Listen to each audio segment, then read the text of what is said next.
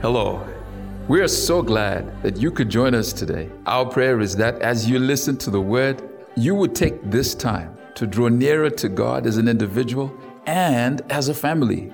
God loves you so much, and His desire is for you to get closer to Him in this season through worship, through dwelling in His word and prayer.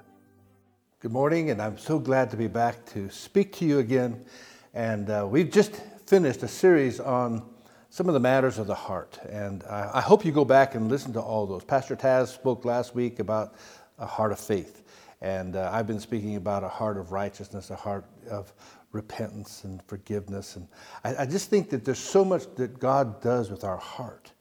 And I want to kind of continue along that line, although I want to step into another aspect of what I believe the gospel teaches us. And that's about walking in the light or stepping into the light.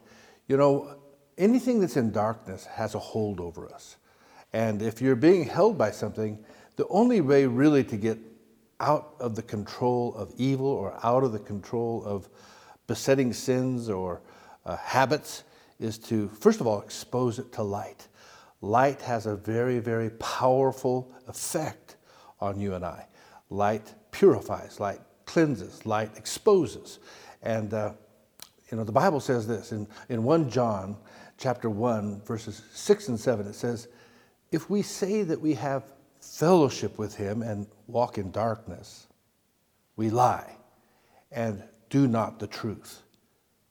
But if we walk in the light, as He is in the light, we have fellowship one with another, and the blood of Jesus Christ, His Son, cleanses us from all sin. Matthew 6:23, you all know this, says, if your eye be evil, thy whole body shall be full of darkness. If therefore that light, or the light that is in you, be darkness, how great is that darkness? Now, we see many warnings in the scriptures about keeping ourselves from darkness. We're saved and called to walk in the light. An indicator of us walking in the light is that we have fellowship with each other. And we also, by having that fellowship, we see there's an ongoing work of the blood of Jesus Christ taking place in our lives. We are in that kind of an ongoing way being cleansed from all sin. You know, the whole idea of salvation and redemption is that it's not a one-time event. It's not like I get saved and then all of a sudden I'm totally saved. No, the idea of it is what we're seeing here in the scriptures, that we walk in the light.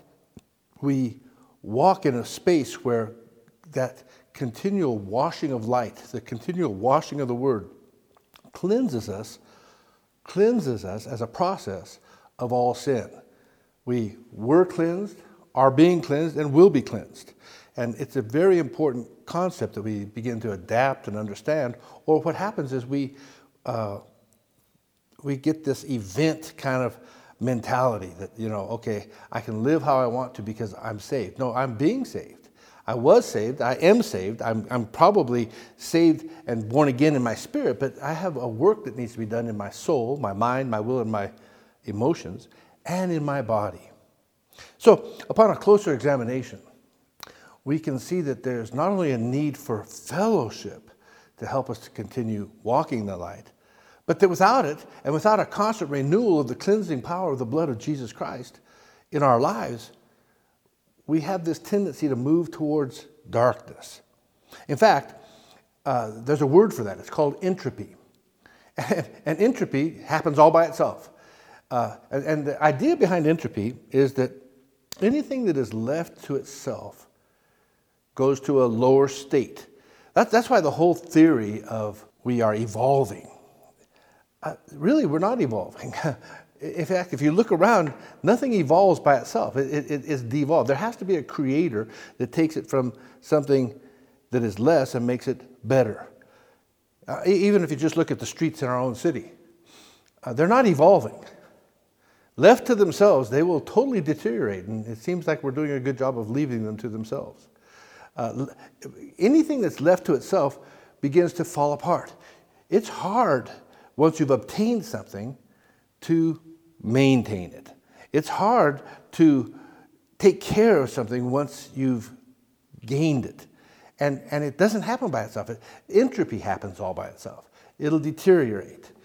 If you put a brand new car out in the bush and just leave it, it's not going to get better. It's going to deteriorate. The sun and the elements. You'll go back in a few years. There'll be a tree growing up through the middle of it. It'll be destroyed. In the same way, if you take all the parts that you need for a brand new Mercedes and you leave it in the bush, it's not going to build itself into a Mercedes. Again, entropy will take place.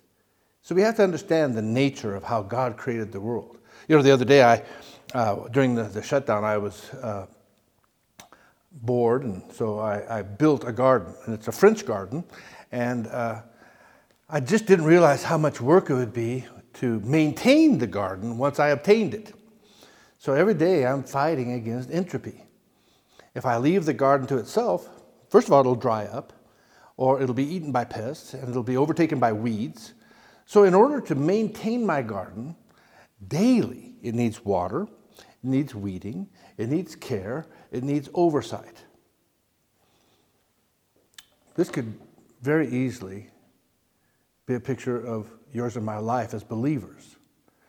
Left to ourselves, or if we remain unchecked in our attitudes and our sins, we will also revert to something we never wanted to become.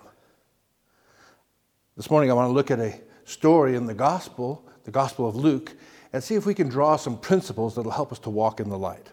Luke chapter 6, verses 13 through 16 says, "And when it was day, he called unto him his disciples. And of them he chose 12, whom also he named apostles, Simon, whom he also named Peter, and Andrew his brother, James and John, Philip and Bartholomew, Matthew and Thomas, James the son of Alphaeus, and Simon called Zelotes, and Judas the brother of James, and Judas Iscariot, which also was the traitor." Powerful passage of Scripture. Just think about that. I want to point out one of those disciples, one of those apostles, Judas Iscariot, who was also the traitor. Judas Iscariot had traveled both with Jesus and his disciples. Along with others, he had also been used, according to Matthew 10 and verse 8, to heal the sick and to raise the dead and to cleanse the lepers and to cast out demons.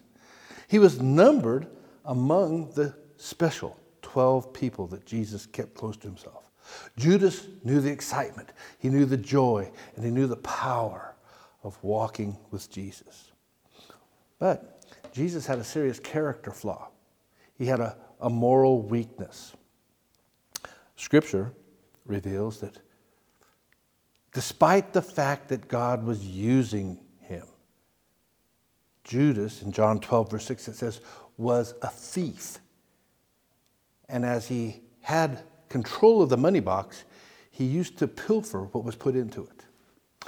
I'm always amazed that Jesus would allow the thief to carry the money box. And don't you think that Jesus knew that it was Judas's character to steal? I don't know about you, but I've been in the ministry a long, long time, and you basically, if you're around people very often or very long, you get to know their strengths and their weaknesses. You can kind of see that, where they're fudging, where they don't always tell the truth, or where they have a weakness. And if you get to know anybody for any length of time at all, you know. And don't you think that Jesus knew what was going on with his treasury? I've even had it with my own family, that there have been times that I've known that there were things that were happening that were not being done righteously. Now, sometimes you don't confront the issue because you're leaving room for the Holy Spirit to deal with the heart of the person or expose the heart of the person to the person. In fact, the Bible says this. It says, "Whosoever shall fall upon the stone shall be broken, but on whomever it shall fall, it will grind him to powder." Sometimes you and I think that the Lord is going to challenge us on every issue and every sin in our lives. That He's just right there checking everything. But did you know that there are times that the Lord's silence about our unrepentant sin is actually a rebuke? Judas knew exactly what he was doing. He knew what he was doing wrong. But since Jesus didn't directly confront him, he minimized and he underestimated the severity of his iniquity.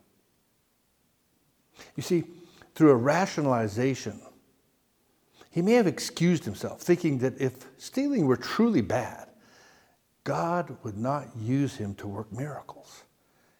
I don't know if you've ever been deceived that way, but there are times I look back at my past and I'm deeply convicted. I wasn't living. I'm a pastor and I was living as righteously as I possibly could, but I go back and I think, eesh, I was doing that and God was doing this. God was doing powerful things through me and through my ministry, especially as a young man. But I was living in an unrighteous way. But eventually, God would deal with my heart. God doesn't deal with everything immediately. But He is dealing with us, and He does want us to bring it to the light, and He does want us to expose it, and He doesn't want us to hide from Him.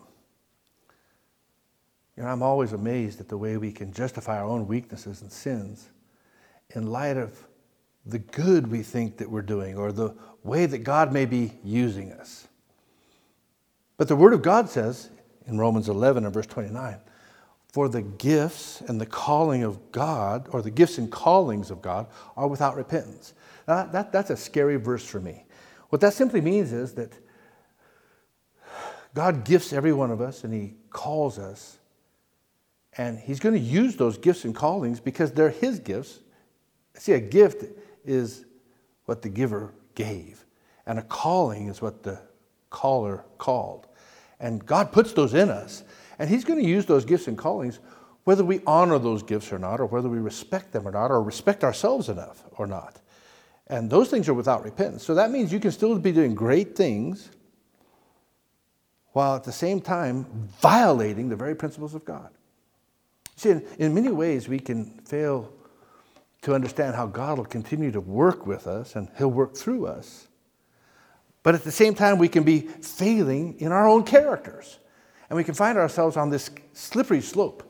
And this slippery slope is not a healthy place for you and I as believers. The Bible says how a little leaven leavens the whole lump. You see, a relatively minor sin left unattended can lead to a major sin that eventually can destroy our lives. The Bible says that Judas became a traitor. Now, he started out in ministry, loyal to Jesus, but then began lying about the finances until his deceitful exterior completely hid a very corrupt interior. Judas was a thief who became a traitor. Eventually, his demise led him to take his own life. You see, Judas's unrepentant compromise went from bad to worse, and eventually it destroyed him. James, the book of James, chapter 1 and verse 15, it says, then when lust has conceived, it brings forth sin, and sin, when it is finished, brings forth death. Death. See, there's a progression. There's an entropy. Once you allow a little bit of leaven, it leavens the lump. Once you allow a little bit of sin, once you hide it in your system, it does its work, and it brings forth an end that we don't want. See, it's in a similar way that unrepented and unresolved sin can change you and I from being committed disciples of Christ to those who disown His mission. You see, today as Christians, we look at the world and we can see injustice, we can see immorality, we see corruption. Sometimes the anger that we feel because of these things is not only understandable, but it seems justifiable. Why shouldn't we be angry at what we see?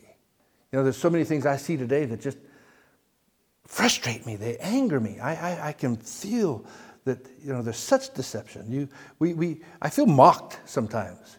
We're told things in the press, and we know that it's propaganda. We're told things by so-called experts, and we know that they're not telling the truth. And they're being exposed all the time. One day, these vaccines are told to us that they're 100% safe, 95, 97, 96% safe. Now they're taking them off the market.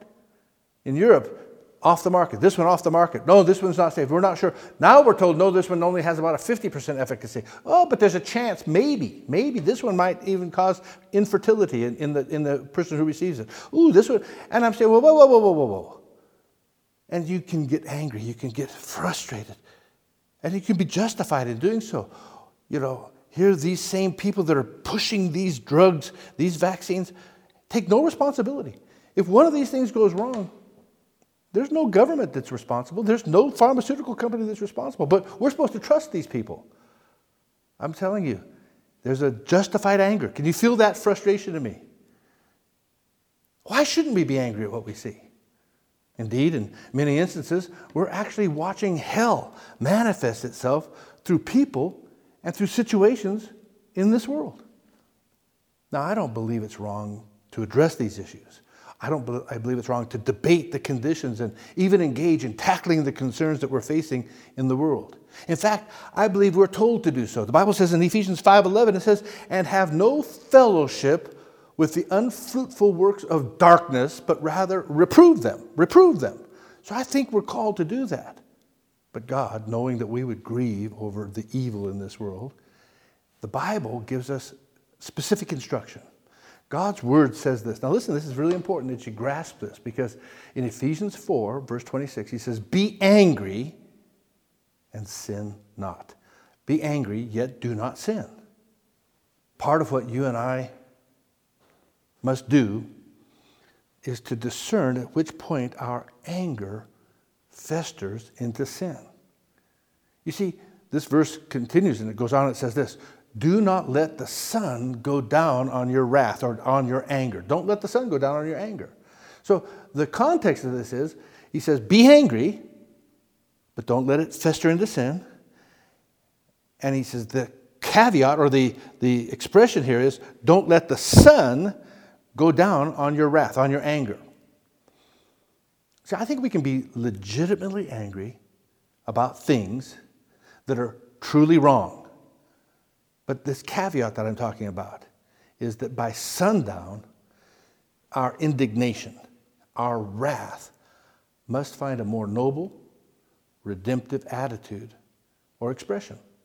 You see, we have to reach out and reach for forgiveness. We have to reach for things like intercessory prayer and for love. The Bible says that there's a love in 1 Peter 4:8 that covers a multitude of sins. If we don't do this, the Apostle Paul warns that we will, and he does this in Ephesians 4 and verse 27, I believe. He says, we will give the devil an opportunity. One version says, we'll give place to the devil. If we don't catch ourselves, we can give place to the devil.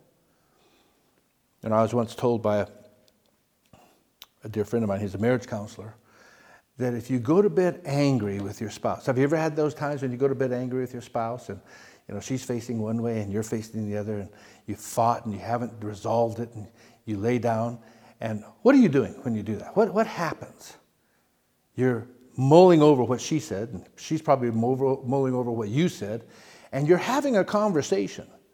But who are you having a conversation with? My counselor said you'll end up having a conversation with the devil all night long about the feelings and the thoughts that you were not able, and the fact is, you're not there to defend against that. My spouse may be thinking about all the things, and from her point of view, and being fed information that build her case. While I'm building my case on the other side of the bed, but who's feeding us the information? Have we given place to the devil? You see, by the time you wake up in the morning, I think the counselor said this, he said, you'll be sure to have many judgments, many strongholds, and many opinions against your spouse that were generated by your angry conversation with the devil. You see, you gave place to the devil. What happens? What happens when we do not allow the Holy Spirit to transform our frustrations? Well, I'll tell you what happens. What happens is there's this self-righteousness that begins to manifest in our souls. We become embittered, judgmental, cynical. You know, it's painful to watch people who take on offense, maybe from a family member or a friend or a business colleague. You watch them, they transform before your eyes. Their whole personality begins to change. They lose a certain sweetness they once had, and this bitterness begins to affect them and affect others around them. They become critical. You know, unforgiveness can lead to judgment. Once you can't forgive someone, you begin to judge them. You begin to have a filter on your life that points the finger. All you can see somehow with unforgiveness, you only see that fault. That fault becomes bigger than life. And it's judgment that destroys relationships. You see, God and only God is a just judge. We always lose when we put ourselves in the seat of judgment. The Bible warns us in the Proverbs and in the Psalms. It says, don't sit in the seat of judgment. The Bible says, judge not, lest you be judged. We know a cynical person is one who is, in fact, the definition of a cynic is one who is a perpetual or a habitual doubter. A habitual doubter. You know, a lot of people tease me. My name is Thomas. Officially, I go by Tom, Pastor Tom, but my official name is Thomas. And so I've always been, oh, you're doubting Thomas. Well, you know, I've had to change the definition of that because Thomas also means seeker of truth. So I want to be the seeker of truth, not the habitual doubter. You know, Thomas doubted once, but I think he got over it. There are some people that doubt all the time, and their name isn't Thomas. Maybe it's you today. How many Christians do you know who have become cynical? I've seen so many people who once had a living relationship with the Lord and with the Holy Spirit, and then they begin to doubt. Some of them even doubt the way of salvation. I even have some that even question whether they were ever really saved or not. It's amazing. The questions become more than the answers. And they question more and more. Once you get on that slippery slope, how this habitual doubting begins to steal away your faith. 2 Thessalonians chapter 2 and verse 3 says, let no man deceive you by any means, for that day shall not come except there come a falling away first, and that man of sin be revealed, the son of perdition. You know, the worst thing that happens when we become angry and stop praying is that, like Judas, we betray Christ. Somebody says, well, how do we betray Christ? Well, you know, in a very real sense, we betray Christ when we disown Christ's mission here on earth. Christ's mission on earth was one of intercession, redemption, forgiveness. It was our job to be reconcilers. And when we don't do that, we turn our back on sinners and on backsliders who are destined for hell. You see, Judas changed from an apostle into a person he never intended to become. He became a traitor. Our anger, left unattended, will do exactly the same to you and I. It causes us to degenerate into something we never planned on becoming. We become these Christian Pharisees. You see, by allowing this self-righteousness and a judgmental spirit to grow in the soil of our unrepentant anger, we become worse in God's eyes than the evil that offended us. We have an overabundance of angry Christians in the world today and in the church. They're not just in the world, they're in the church. And it amazes me how many people who once had a vital relationship with the Lord are now angry and bitter at someone or something. Some are mad at the church for reasons they alone know. Others at fellow Christians who either disappointed them or any number of things that could have happened that had them focus their attention on that person, on something besides Jesus Christ. See, once your focus is off of Christ, it's like we said a few weeks ago, you're not going to walk on the Word. You're not going to walk on the water. You're going to begin to sink in the troubles of your life. What can we do? I believe that we have to turn our indignation into intercession. We must make our heartache work for us, aligning ourselves with Christ in praying prayers of redemption. Otherwise, we betray Christ's purposes with our anger. You know, some of the things that challenge me as a pastor is something I was taught in Bible school. It's what I'm doing, is the way I'm preaching, is the way I'm living my life, reflecting and showing forth the redemptive power of Jesus Christ. Are the things I'm saying to my wife, are the things I'm saying to my children, are the things I'm saying to my colleagues redemptive? Is my goal to redeem them? Is my goal to make them better? Is my goal to bring things to the light? Is my goal to strengthen? Or is it my goal to be right? Is it my goal to somehow, in a selfish manner, only think about how I'm feeling, what I'm thinking? You know, I know Christians, many, who refuse to surrender their anger to God. And I see this in so many situations. How many marriages are in trouble today because one or both spouses are blaming the other for all the problems? You know, in marriage, you can't really ever change your spouse. You can only really work on yourself. And you can learn to listen to your spouse, and you can learn to develop better skills at communicating with your spouse. In fact, we have a rule, and I'm trying to get this instituted in the church, is that if you'll ever make this decision, if you'll say, listen, I'm never going to turn away from my wife or my spouse, I'm never going to turn against my spouse, but we choose to always turn towards each other, what that simply means is that you're moving everything into the light. We're going to bring everything into the light. We're going to learn how to communicate. We're going to learn how to discuss. The four killers of marriage are being condescending, being critical, being defensive, and stonewalling. Condescending means that you always take the higher position, you look down and you have all the answers, and that leads the other person to often becoming defensive. Being critical leads them to defensiveness and often leads to a form of shutting off, stonewalling, the silent treatment. Those are killers. Dr.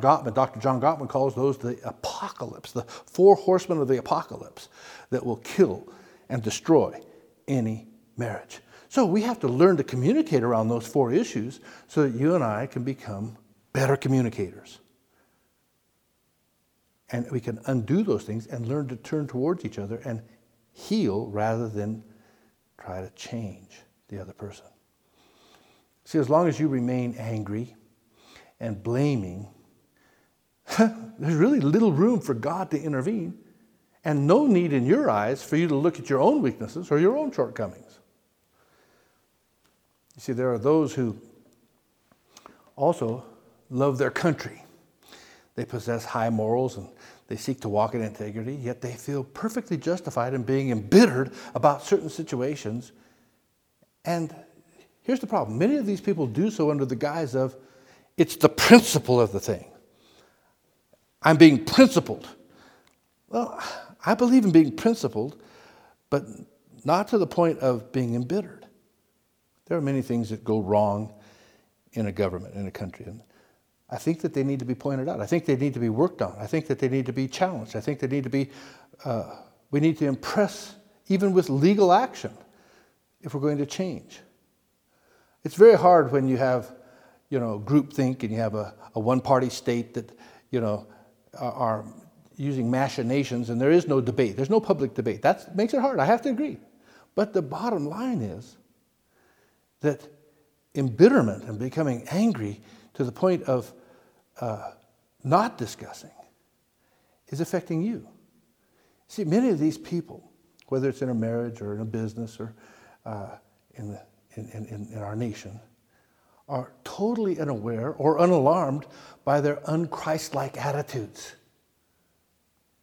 Where in the Bible does God permit Christians to harbor hatred and an unforgiving attitude towards anybody?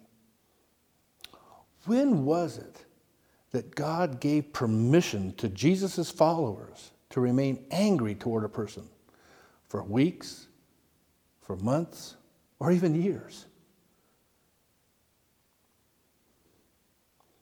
Thank God that Jesus didn't look down from the cross at the Pharisees and say, "You need to be taught a lesson. I love you, but it's the principle." No, listen to his words. In Luke 23:34, he says, "Father, forgive them." What's amazing is he didn't just stop there. He went on to cover their sins, saying, "For they do not know what they are doing." Whew. Here's the Son of God. He's our example. You see, the sense of Christian indignation that's infiltrating the church doesn't come from heaven. James clearly tells us in James 1 and verse 20 that the anger of man does not achieve the purposes of God. One version says the anger of man does not achieve the righteousness of God. I had a personal encounter in my life roughly 25 years ago where I'd been totally violated by someone, a fellow church member, someone I loved and someone I trusted. And they betrayed me. They were like a Judas to me. And the pain was so great, I even contemplated using physical violence to retaliate against the person. You know how you go through a moment of madness? I couldn't believe, I just thought, what? I'll never forget. One thing I do is I don't really often spring into action. So I did go and I hid myself away and I sought the Holy Spirit. I sought God. I sought to bring it to the light. I sought to bring it before the Lord. And I'll never forget how the Holy Spirit ministered to me. And he used this very scripture that I just read. And I was reading through my Bible and I opened to that passage. And I read that the anger of man does not achieve the righteousness of God, does not achieve the purposes of God. And right there, that one word was such light to me because I was so angry that I stopped right there and I said, "Okay, God, I'm going to take this out of my hands and I'm going to put it in yours." Now, I had to do that almost every day for a year. Every day I found myself praying and reading this verse over and over and over again until I could finally come to rest and I could really find total forgiveness in my heart and my life. Now, I can tell you, I had every right to be angry and I had every right to retaliate. But today I'm so glad I chose to forgive and to walk in love. To walk the love walk. You know, you have to choose to walk the love walk. Love is a decision, it's a choice. Love is not, it doesn't come naturally, I'm sorry. You have to choose to do what's right. Love is patient, love is kind, love is gentle. Love does not hold an offense against another. I mean, this is not easy to do. But I'm glad that I made that decision. I'm glad that I chose that day not to allow the sun to go down on my wrath. Why? Because I'm free. I have seen this person often since then. I have to tell you that I still long for them to have peace with God. And I long for them to be free in Christ. I'm free to speak to that person. I have no feeling of animosity towards them when I'm around them. I just know that I made the right choice. And I know that today I'm free. I held the anger for almost 24 hours. I didn't think that my mind could go where I allowed it to during those dark hours. I have to promise you that my mind went to places that I didn't think that a Christian mind could go to. I thought of even a crime of passion. But I'm so glad to say that the Word of God prevailed in my life. And here I stand today. Now, don't dismiss anger as a little sin. Remember, anger was the very thing that disqualified Moses from entering the promised land. Moses is leading a rebellious group of people. Moses has these Hebrew, Israelite, Jewish people that he's trying to take from bondage and slavery into becoming a nation and becoming a powerful, powerful people. And I mean, these people have seen every type of sign and wonder. Water followed them in a river, and God gave them the 10 Commandments. And all of a sudden we see Moses, and you can almost hear it in his voice. You can see it in the story. He's frustrated. And we get to Numbers 20. It's towards the end of the journey. And in Numbers 20, verses 10 through 13, and it says, and Moses and Aaron gathered the congregation together before the rock. And there's a big rock. It's a cleft of rock. And many people think they found it again. And he said unto them, hear now, you rebels. Oh, I could just hear his voice. He's angry. Must we fetch you water out of this rock?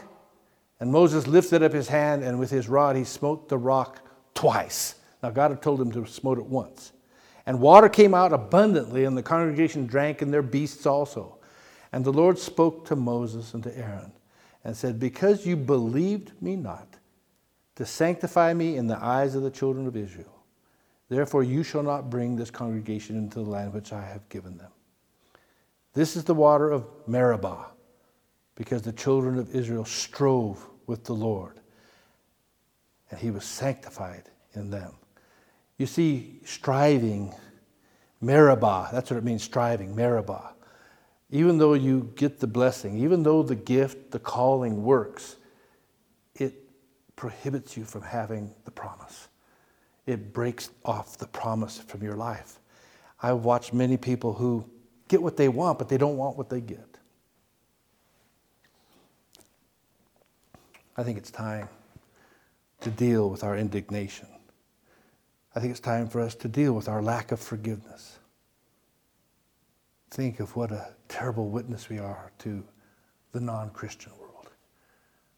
Even though the unsaved don't know as much about the Scriptures as you and I do, they all still possess a kind of a God-given sense of who Jesus Christ is.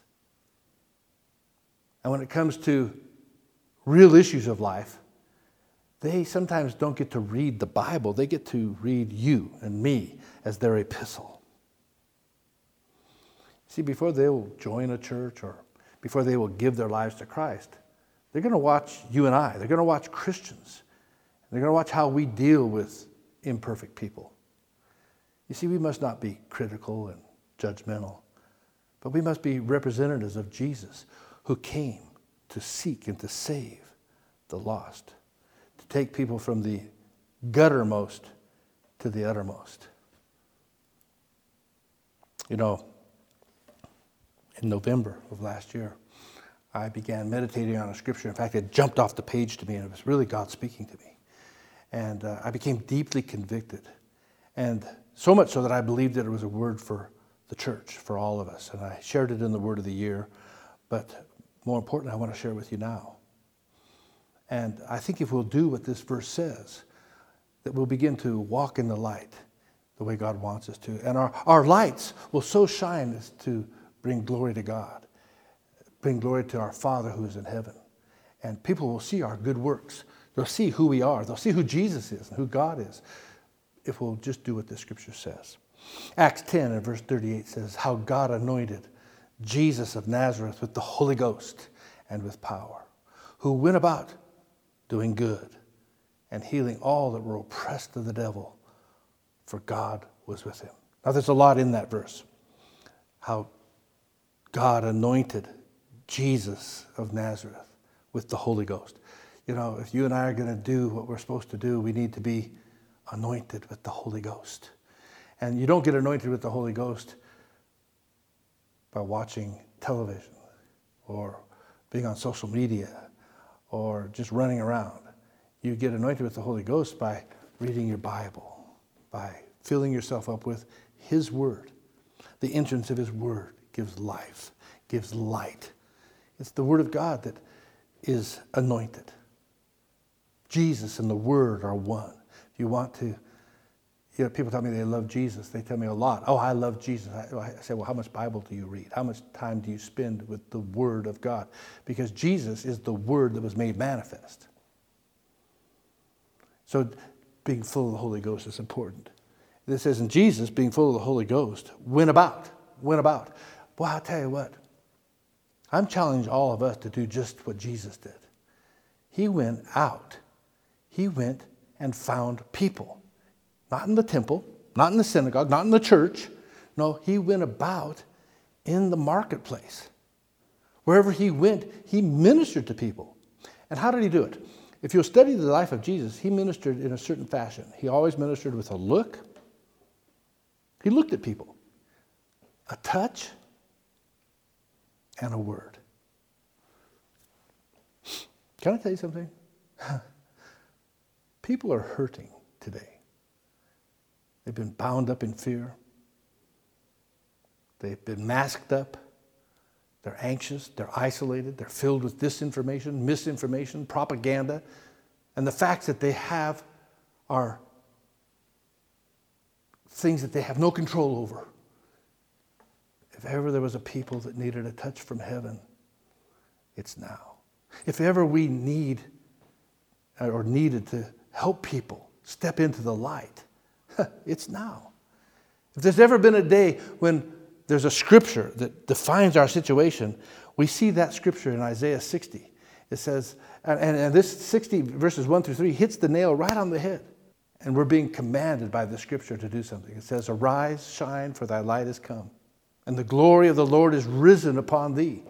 For behold, the darkness shall cover the earth, and gross darkness the people.